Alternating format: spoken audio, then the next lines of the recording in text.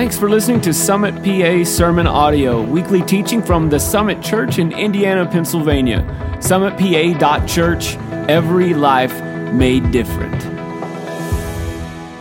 So we are in our series, week 2 of the Gospel According to. And today we're talking about the Gospel According to Harry Styles. Now, we played that song and that video so that everybody in here that's over the age of 30 could know who Harry Styles is. I am almost 35, and the only reason I know who Harry Styles is because I'm the young adults pastor. And most of the women in the young adults group in United absolutely love Harry Styles. I even heard some of them singing the song along earlier today, just now on the video. So that's the only reason I know. And I'll be honest, listening to some of the songs for research purposes for this weekend, I found myself tapping my toe and actually enjoying some of the music. But you'll never know, because I'll never confess to that. I am not here today, though, to endorse Harry Styles. I'm not here to endorse him, but I'm also not here to tear him down as a human being. Okay, so I'm not going to stand up here and say, Harry Styles is the devil and he's leading everybody astray. I'm not going to do that. Because he is a human being, and I do not expect people who do not believe in Jesus to act like people who believe in Jesus. And so I'm not going to sit up here and tear him down or throw hate at him for the message that he's preaching, because he might not even know that he's doing anything wrong. If you don't know Jesus, I don't expect you to act like you know Jesus.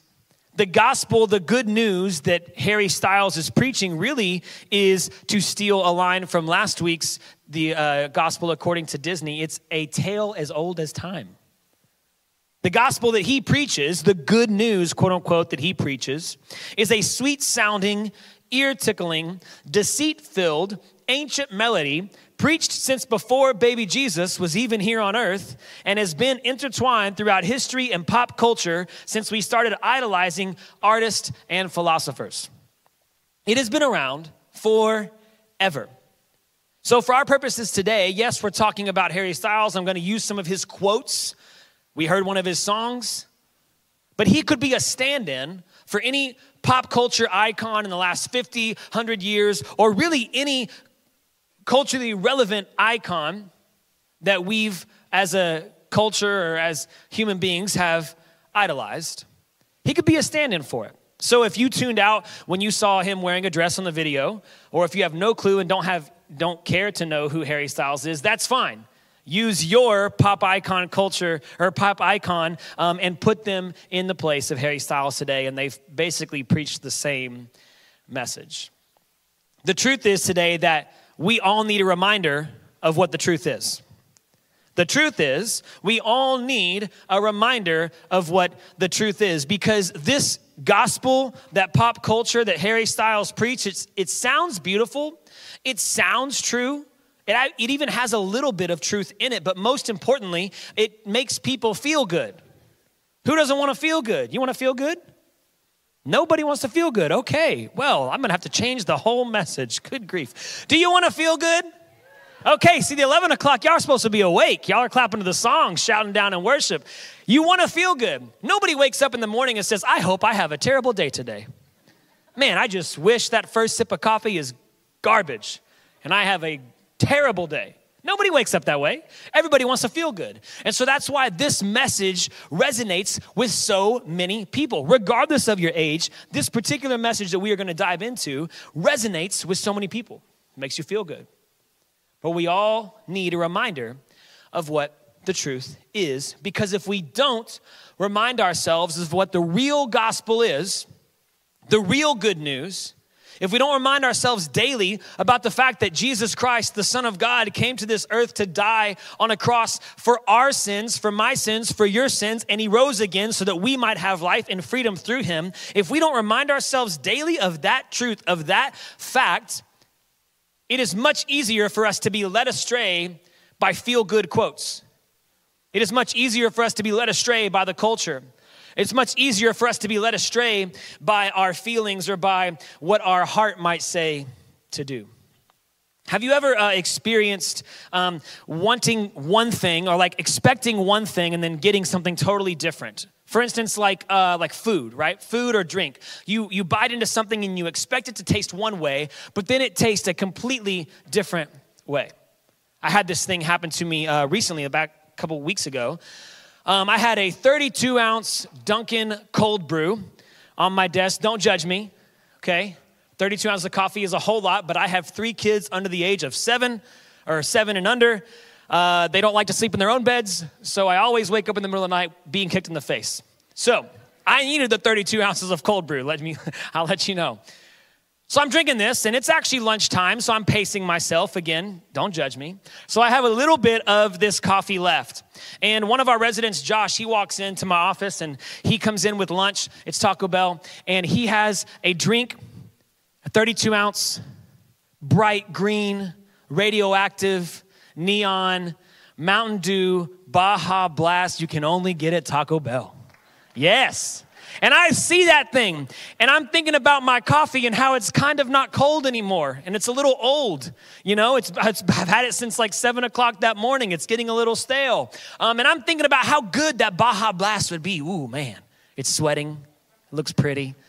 Again, it's bright green calling out to me, but it's Josh's, so I don't steal it from him. I'm better than that. And I reach for my drink, which again comes in the same 32-ounce like shape of cup. And I'm like eyeing his Mountain Dew, grabbing my cup, and I'm thinking about his Mountain Dew, and I take a sip, and I drink bitter, nasty coffee.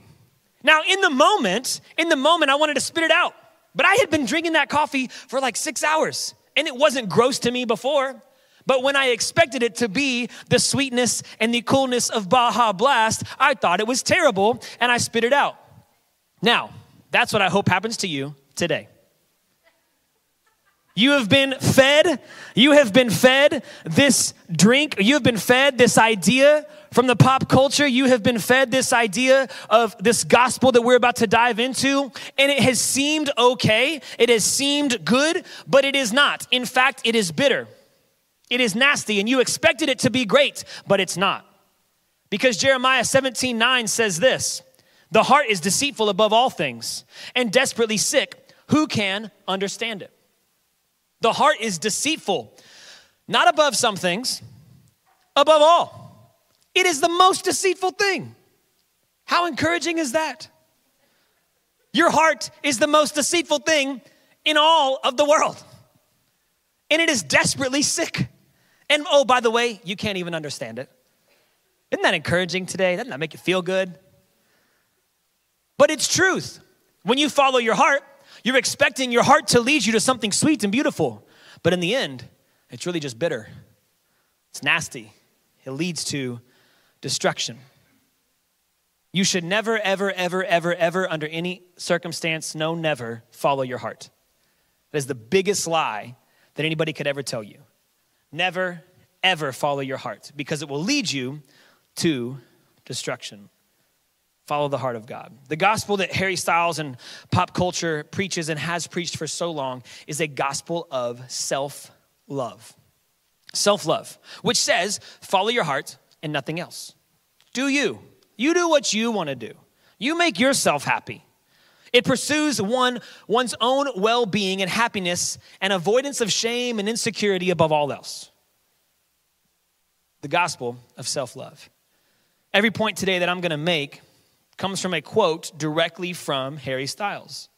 But it's simply just a regurgitation of the self-love narrative that has been preached all of history.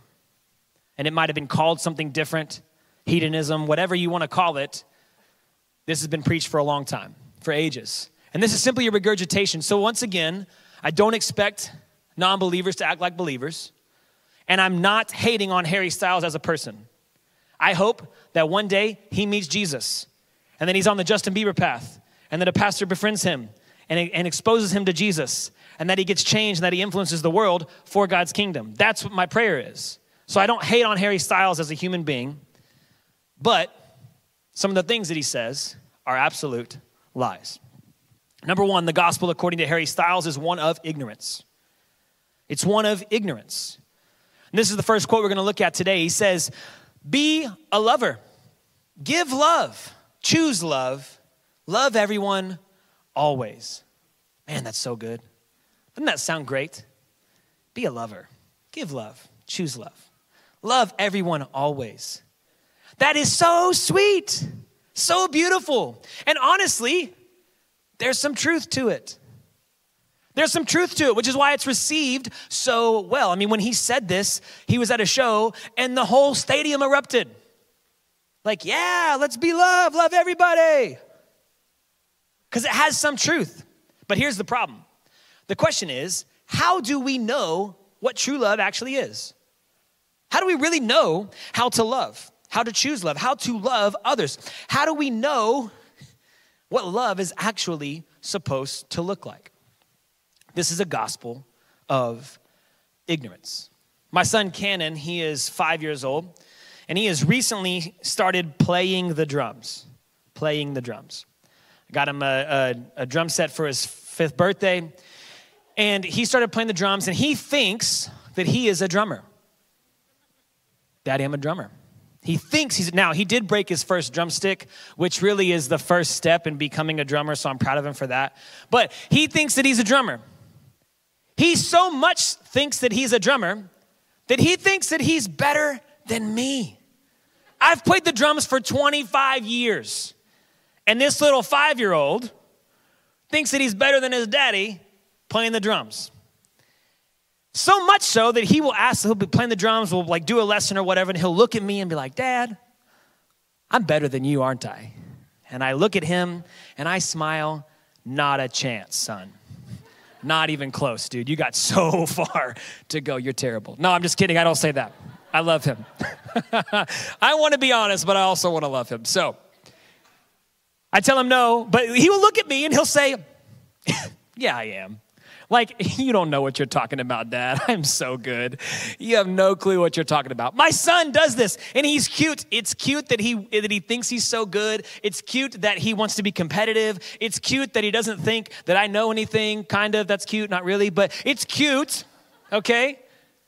But it's ignorant. Now, I didn't say that he's stupid. He's ignorant. Ignorance is when you lack understanding. You don't have the tools. You don't understand. You don't have the information that you need to be wise. So you're ignorant. Stupid is whenever you have the tools, you have the understanding, and you choose not to use it. So my son is ignorant in his drumming abilities, thinking that he is some great, wonderful drummer. And this gospel, this quote of Harry's, is ignorant. It sounds cute. It sounds good. It makes you feel good. It's great to put, all over the internet. It's wonderful. But it is ignorant because it lacks the understanding of what love actually is, rather who love actually is. The only way that we know how to truly love is to know the one who himself is love. We're about to read it in just a moment, but in 1 John, it is so clear. The Bible actually says God is love. You couldn't get any more explicit than that, easier. God is love. So in order for us to know how to love and to know what love is, we must know God first. 1 John 4, verse 7, I'm reading out of the Amplified Version. It says this, Beloved, let us unselfishly love and seek the best for one another, for love is from God, and everyone who loves others is born of God and knows God through personal experience.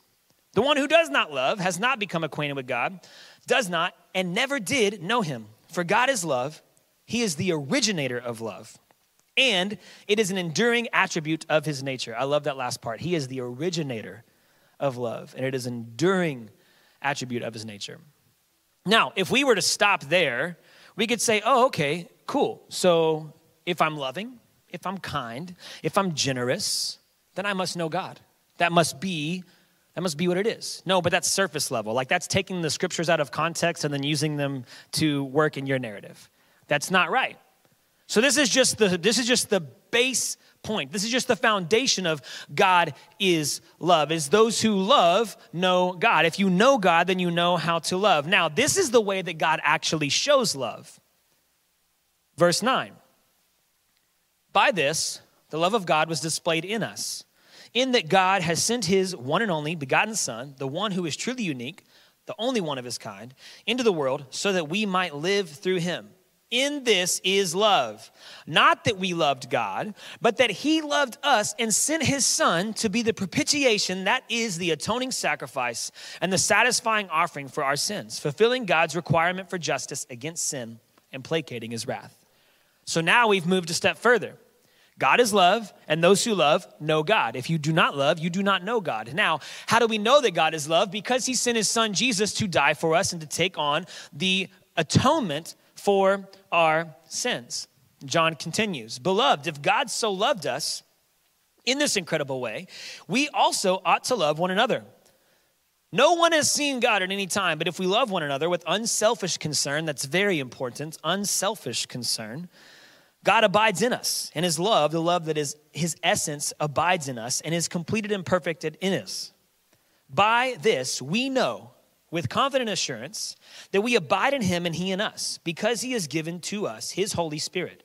We, who were with him in person, have seen and testify as eyewitnesses that the Father has sent the Son to be the Savior of the world. That is a beautiful passage, 1 John 4, 7 through 19, talking about the love of God, that God is love. So we have that foundation. Now, if we look at 1 Corinthians 13, which is the love chapter, we see what love actually does. By the way, 1 Corinthians chapter 13 was not written for weddings. Let me just get that out there. If you read it at your wedding, that's good. I mean, it's scripture, it's truth, and I'm proud of you. But not written for weddings. Paul writes to the church in Corinth in verse 4, love is patient and kind. Love is not jealous or boastful or proud or rude. It does not demand its own way. It is not irritable, and it keeps no record of being wronged. It does not rejoice about injustice, but rejoices whenever the truth wins out. Love never gives up, never loses faith, is always hopeful, and endures through every circumstance. So looking at these two passages, we see God is love.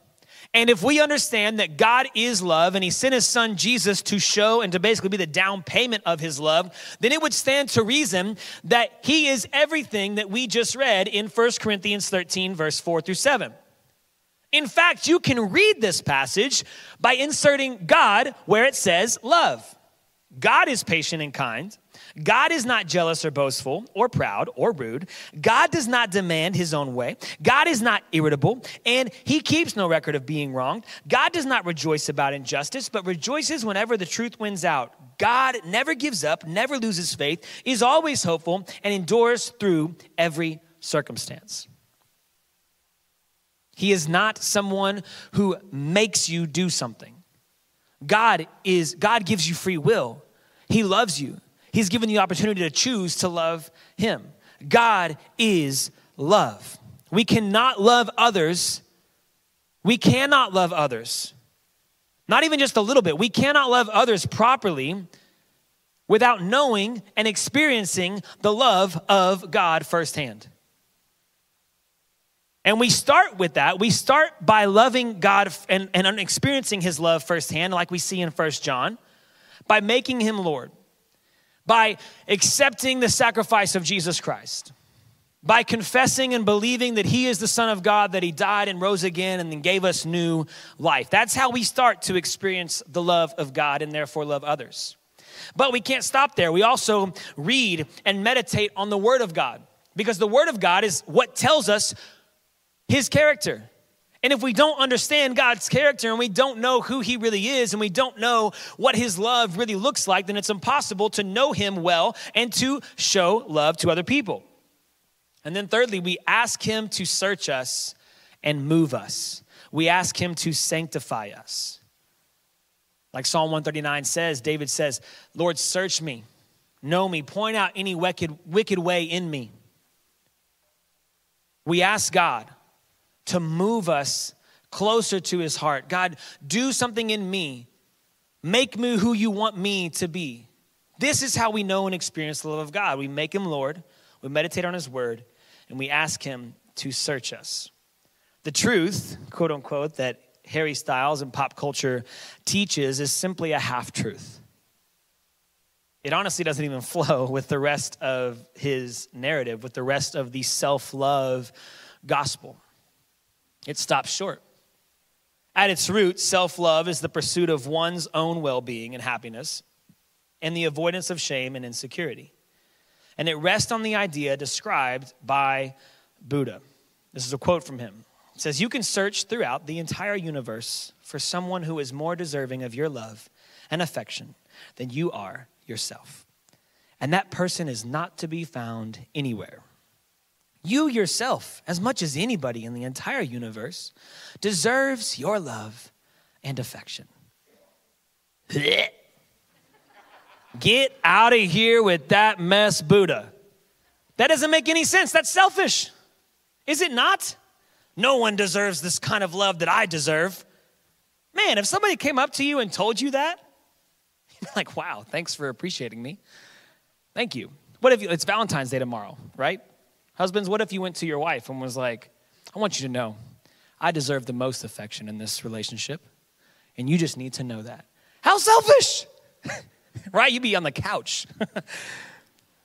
That's a selfish kind of love, but that's what the idea of self-love rests on, because number two, the gospel according to Harry Styles and to pop culture is the gospel of self-idolatry.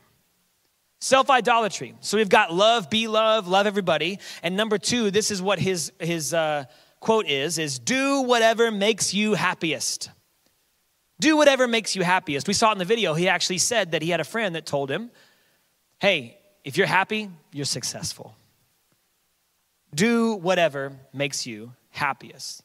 The heart of the self-love movement is the pursuit of happiness and well-being. But again, it stops short of what God really wants for us. It stops short of the target. In Psalm 16, verse 11, it says, in God's presence there is fullness of joy, and at his right hand are pleasures forevermore. Fullness of joy and pleasures forevermore. In God's presence. Not in worldly happiness, but in God's design, in God's presence, there is true, lasting joy and happiness. You see, worldly happiness is like the meadows, which, by the way, comes back tomorrow. Can't wait. Hey! Okay, y'all better clap for something else other than the meadows. Just so you know, the 9 o'clock did the same thing, and I got onto them as well. So let's clap for Jesus more than the meadows. No, just kidding. So, not kidding, actually. I love the meadows, but I love Jesus more. So, when the meadows is available, and when I'm eating it, I'm satisfied. I'm happy. You can tell that I'm happy because it's probably on my beard.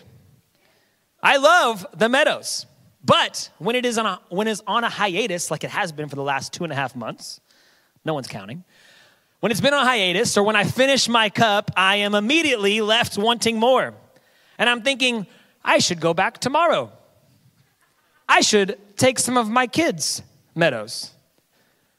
I should take theirs so that I can be happier, right?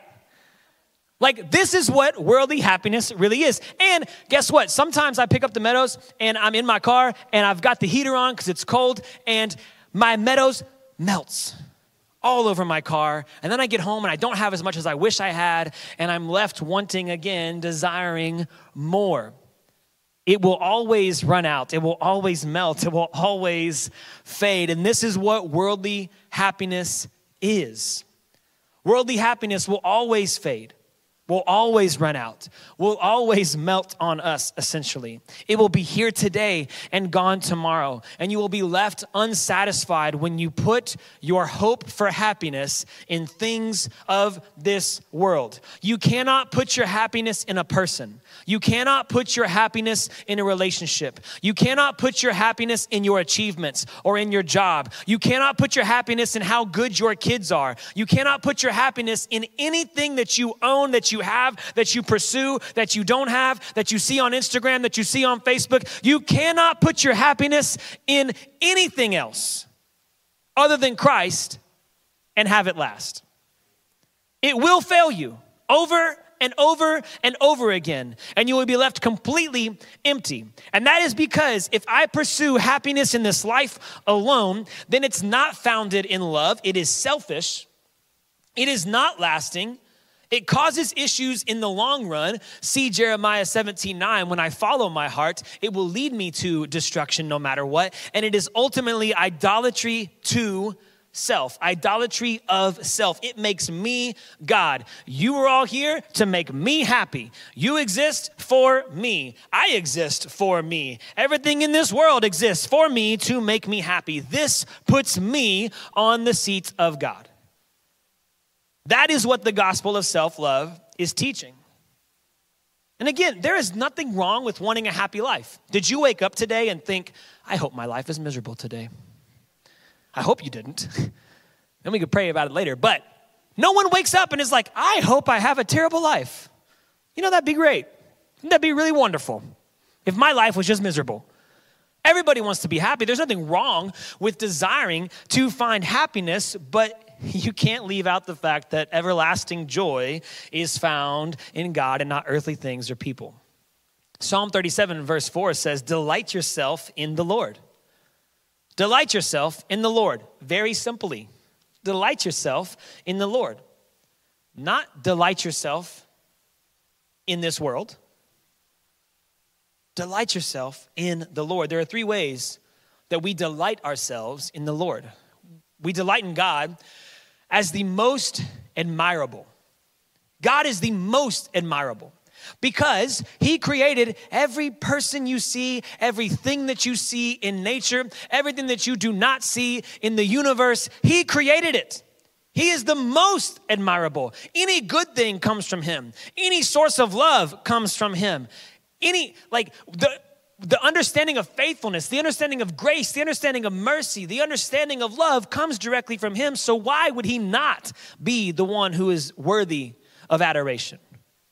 It's not the girl that Harry Styles was singing about. God is worthy of admiration. Look around and see his creation. So we delight in God as the most admirable. We delight in God as our intimate Savior and friend. Our intimate Savior and friend. I was reading an article on the blog site Desiring God, and it's by John Piper. And I don't agree with everything that John Piper says, but this particular article I agreed with. And he talks about delighting in the Lord. And he said that when he preaches about delighting in the Lord, he talks about the Grand Canyon and how no one goes to the Grand Canyon to have a self-esteem boost.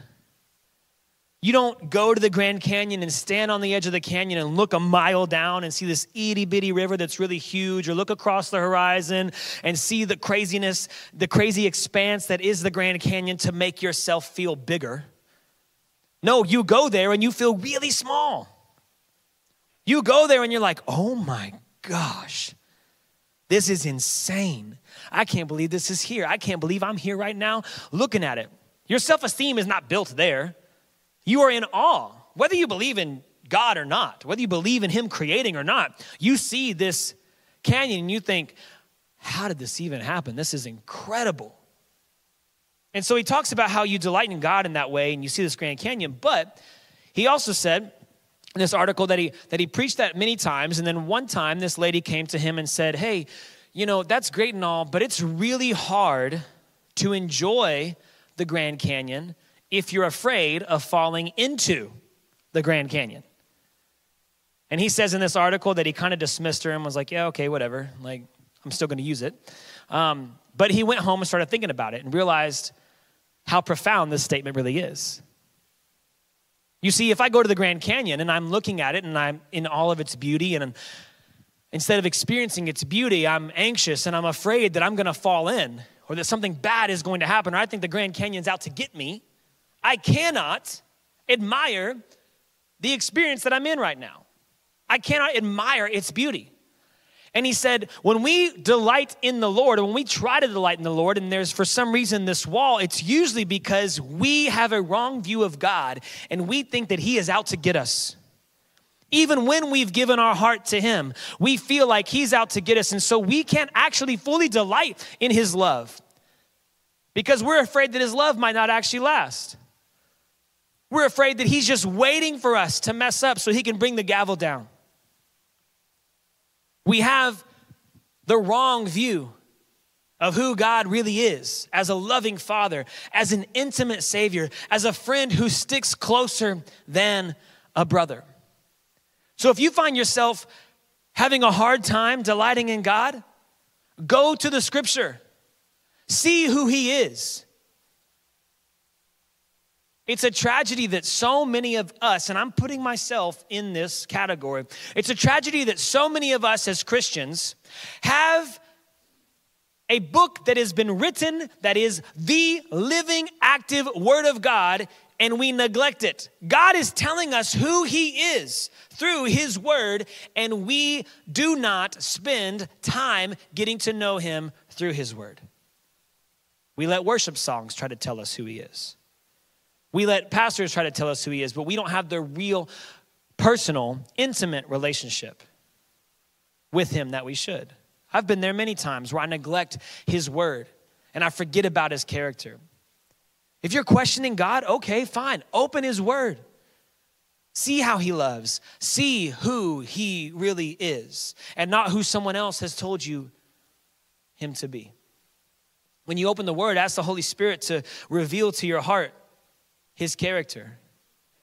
And you will see him fully. You will know him and you will be known by him fully. You will have an understanding of his joy everlasting. You'll have an understanding of his peace that passes understanding, that passes circumstances. You will have a sense of his comfort, that even when you don't know what's going on, he works everything out for the good of those who love him, who are called according to his purpose. But you don't know those things until you get into the word of God. Because I can tell you all day, Pastor Mel could tell you all day, anybody else, insert your favorite preacher there, they can tell you all day long, but it has to be planted on the inside. And that comes from a personal relationship with Christ, a personal relationship with God.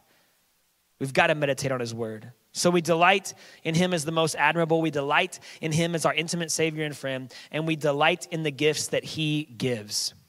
Every good thing, every good gift is created by him and should be enjoyed for worship. Worship is not just singing and playing music or having us play music and all of us singing together in this room. That is not what worship is. Worship is dedicating every single part of your life to God. Worship is living and enjoying things and saying, thank God that he gave me the ability to enjoy this.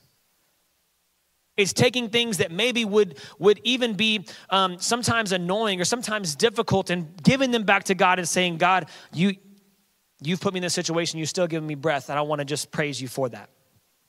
My son, Grayson, I said my kids barely sleep, and he's 2 years old. He is so difficult to put to bed, and he has a very hard head, and he's the one who kicks me in the face. And so sometimes when I try to lay down with him, I get really frustrated because I'm like, dude, it's 11 o'clock. Would you please just go to sleep? Like, please, just go to sleep. And every moment I think I'm getting annoyed and I'm like, oh, just go to sleep, man.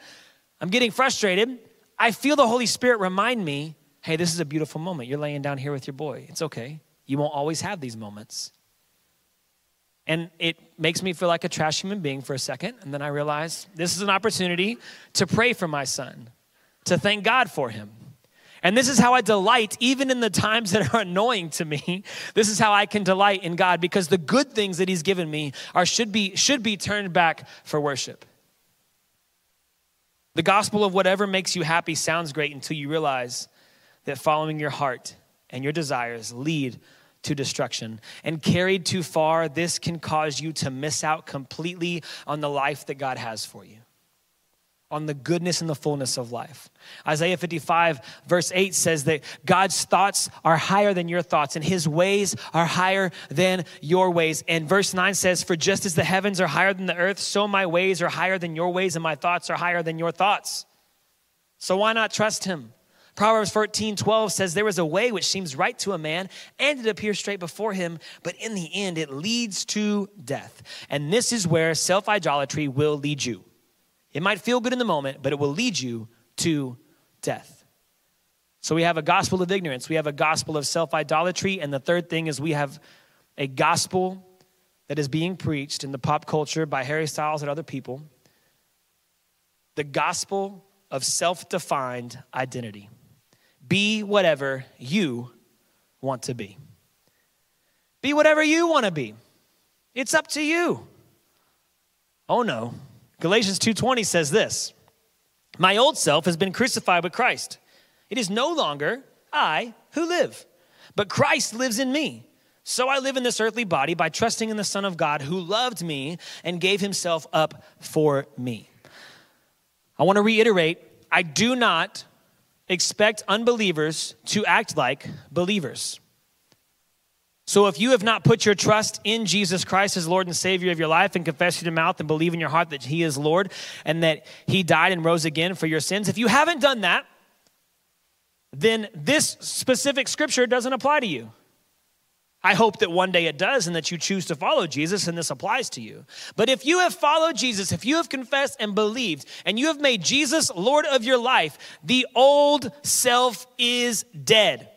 It is buried. It is gone. The new has come. The old has passed away and the new has come. Your identity is no longer what you made up or what your parents made up or in your job or in your achievements or whatever. That is not your identity any longer. Your identity is that of a son of God in Christ. And the old has passed away. But the problem is that this culture, and even we in the church sometimes, prioritize self at all costs when the Bible teaches to die to our old selves, to carry the cross. Ephesians 4:24 says, put on the new self, created after the likeness of God, in true righteousness and holiness. Put it away. Do away with the old way of life.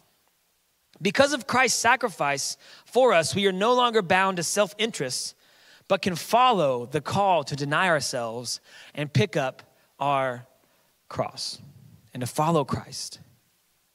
See, but the problem is we think that, well, I might have been changed by Christ, but you just don't understand. Like, this is just how I've always been. This is how my dad was before me. This is how my granddad was before him. And this is how my great-granddad was before him. And that's just something that we do. You know, we just have to deal with this. It's just a familial thing. And you can insert whatever kind of identity you identify with, whatever kind of struggle you might have that you're holding on to that you say, well, this is just a way of life. I used to be an addict. I used to be addicted. But Christ has completely changed my life, and I no longer say that I'm an addict. I'm a son of God. And I live this life in faith of Christ, the one who loved me and gave his life up for me so that I could have a different identity. Now, I'm not telling you, I want to be very clear on this. I'm not telling you that once you give your life to Jesus, boom, everything, the slate is wiped clean and you are made perfect right then and there as far as your habits. You are made perfect and the slate is wiped clean in your spirit for sure. But the flesh still exists. And so it's a process. It's a process of sanctification. But if you are saying, God, you can change me, but not this part, that's the problem. That's where we are clinging to our self-centered identity, to our self-constructed identity. Is when we say, God, do anything, I surrender to you, change me, but not this part right here. This part I still like and I want to keep that. And even though it might not align with your word, I understand, I need you to adapt to me, please. That doesn't work that way. When I was in high school, I played football and I played on the drum line at the same time. And there were times when, you'd play at halftime and you'd go play football later. Well, if I identify, which I did at the moment, at halftime, I had to identify as a snare drummer. I had to identify as a band member. Not a band nerd, because I was a drummer, so I didn't identify that way. But I was a band member, so I played the snare drum at halftime. Now, how ridiculous would it have been for me to keep my snare drum on, to have my sticks in hand, to be in my band uniform, and then to go out for the third quarter and tell my coach, y'all need to adapt to me because I'm a drummer and I'm going to play football like this. I would absolutely sit the bench. I would be laughed at. And even if I went out there trying to play, I would be murdered because I wouldn't have any pads on. All the while screaming, but I'm a drummer. No, because I had changed the context that I was in. And when we come into new life with Christ, change the context of our life. But we still try to hold on to the old life. When you submit your life to Christ, you are opening your hands and saying, whatever, whenever, however, wherever, whatever you want to do, God.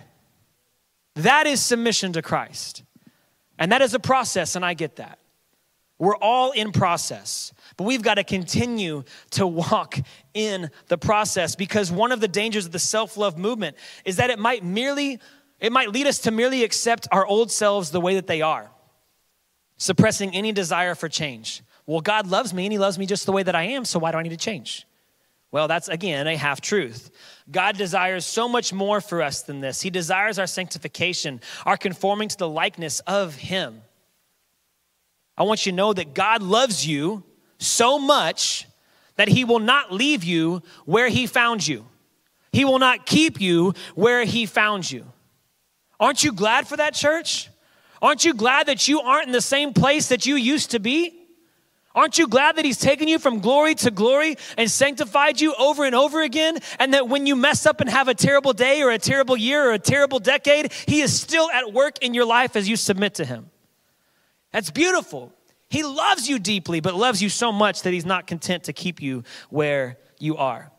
It is only when we have died to ourselves and put on the new self that we are truly freed to love others. And this is how it comes full circle. If I want to love and be love and choose love and love everybody always, I have got to submit to the love of God fully. I've got to submit to Christ fully. I've got to know God and who he is in his character. Why? Because 1 John 4:19 says, we love because he first loved us.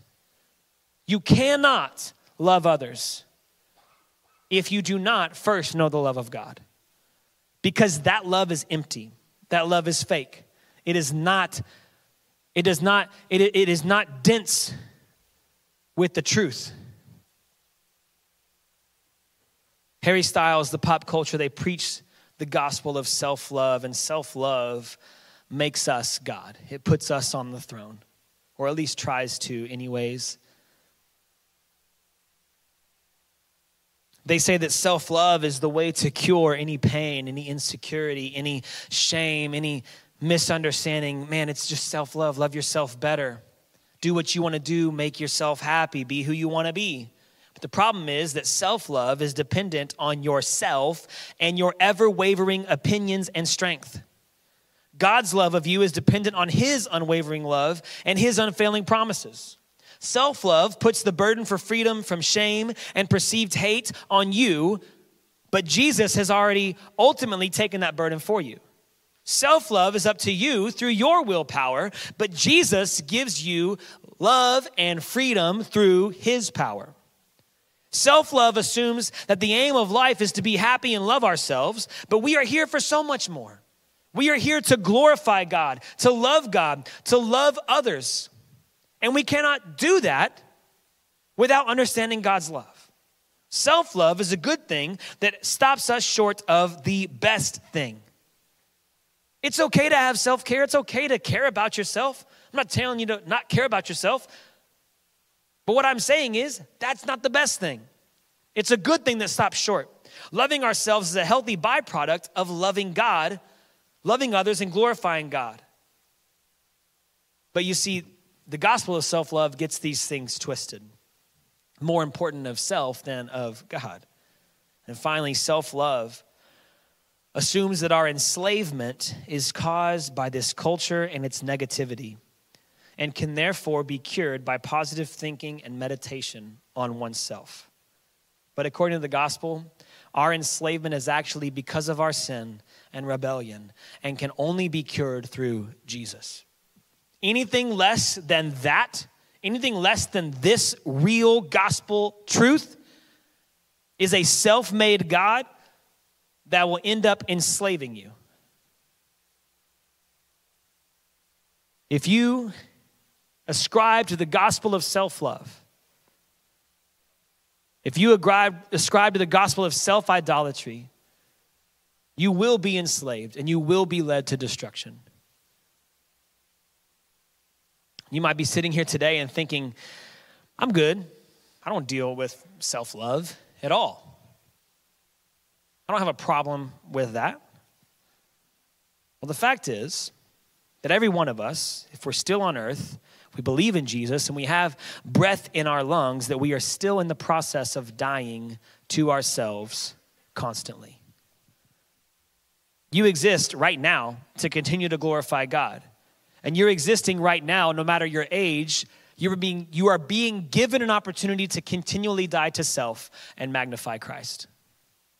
Till your dying death, that is what you are doing here on earth when you put your trust in Jesus. And so every single one of us in here, including myself, including everybody, from the oldest to the youngest, we can continue to grow in these areas of loving others, of pursuing delight and joy in God alone, and putting on the new self that Christ has given us. The first step of that is confession and belief that Jesus is who he says he is and has done what he says he has done. Right now, I'm going to turn it over to our host in Blairsville. I thank you guys for being with us today. We love you more than you know, and we're so glad that we get to be your pastors. Have a great day.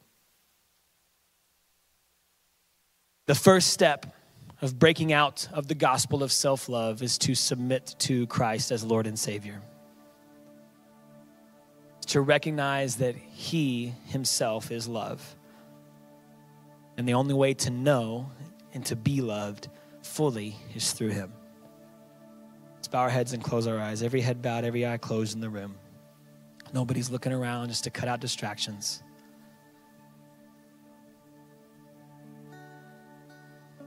The Bible says in Romans 10:9 that if you confess with your mouth and believe in your heart that Jesus Christ is Lord and that God raised him from the dead, you will be saved. You will be set free. You will be made new, in fact. And if you've never done that, today is your day. Today is your chance at freedom, at a new life. So if you're in here today and you've never confessed Jesus as your Lord and Savior, you never confessed and believed that he's the Son of God and that he rose again for your sins so that you would have life, and you want to do that today, nobody's looking around. I want you to raise your hand. I just want to say a prayer with you. I'm not going to embarrass you or anything else. Is there? Yeah, I see you. Thank you. From the balcony. Is there anybody else that would say, I want to put my trust and my hope in Jesus for the first time today? I just want to pray with you.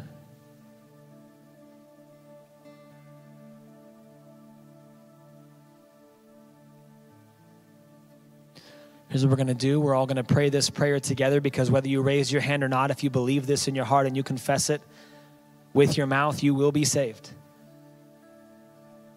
And put your hope and your trust in Jesus. So everybody in this room, as a family, we're going to repeat after me.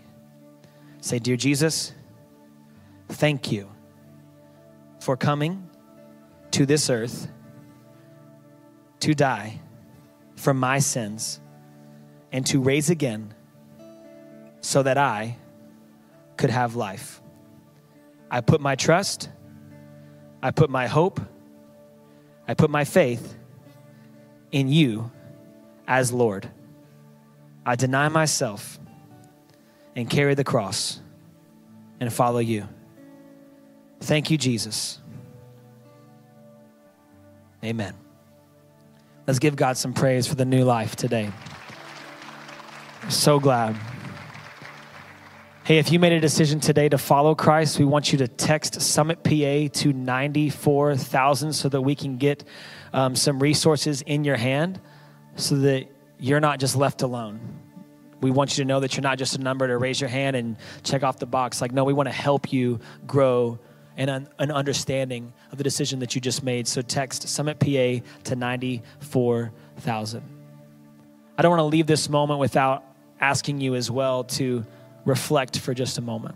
Like I said earlier, Psalm 139 says to search me, God. Search me and point out any wicked way in me. So I just want us to sit still for just a moment. And I want you to ask the Holy Spirit right now. If you want to close your eyes and do so, that's okay. But ask the Holy Spirit right now, search me. Lord, search me. Do I deal with any of these issues maybe that I didn't know about? God, am I ascribing to the gospel of self-love? Do I view myself as Lord? I'm going to leave you with that thought. And what we're going to do now is we're going to sing one last song of worship. And as we do, I want you to reflect on that. I want you to respond to what God is speaking to you. Our prayer team is going to be down here at the front. And if God spoke to you that someone needs to be sanctified in you or pulled out of you, the best way to do that first is to confess to him and repent, and then go and tell somebody about it. Our prayer team is down here with you, not to shame you or judge you, but to pray and encourage you. To pray with and encourage you so that you can have strength to continue to deny yourself and follow Christ. We all need it. So I encourage you to pray with somebody down here. At the end of this song, if you have any prayer needs for anything, then come and pray with somebody. Let us contend with you. Let's ask God to search us. Let's worship. It's been so good to be with you guys today. I love y'all, even if I haven't met you yet. I love you, and I'm so glad that I had the opportunity to speak to you the word of God today. Let's go ahead and stand and let's worship.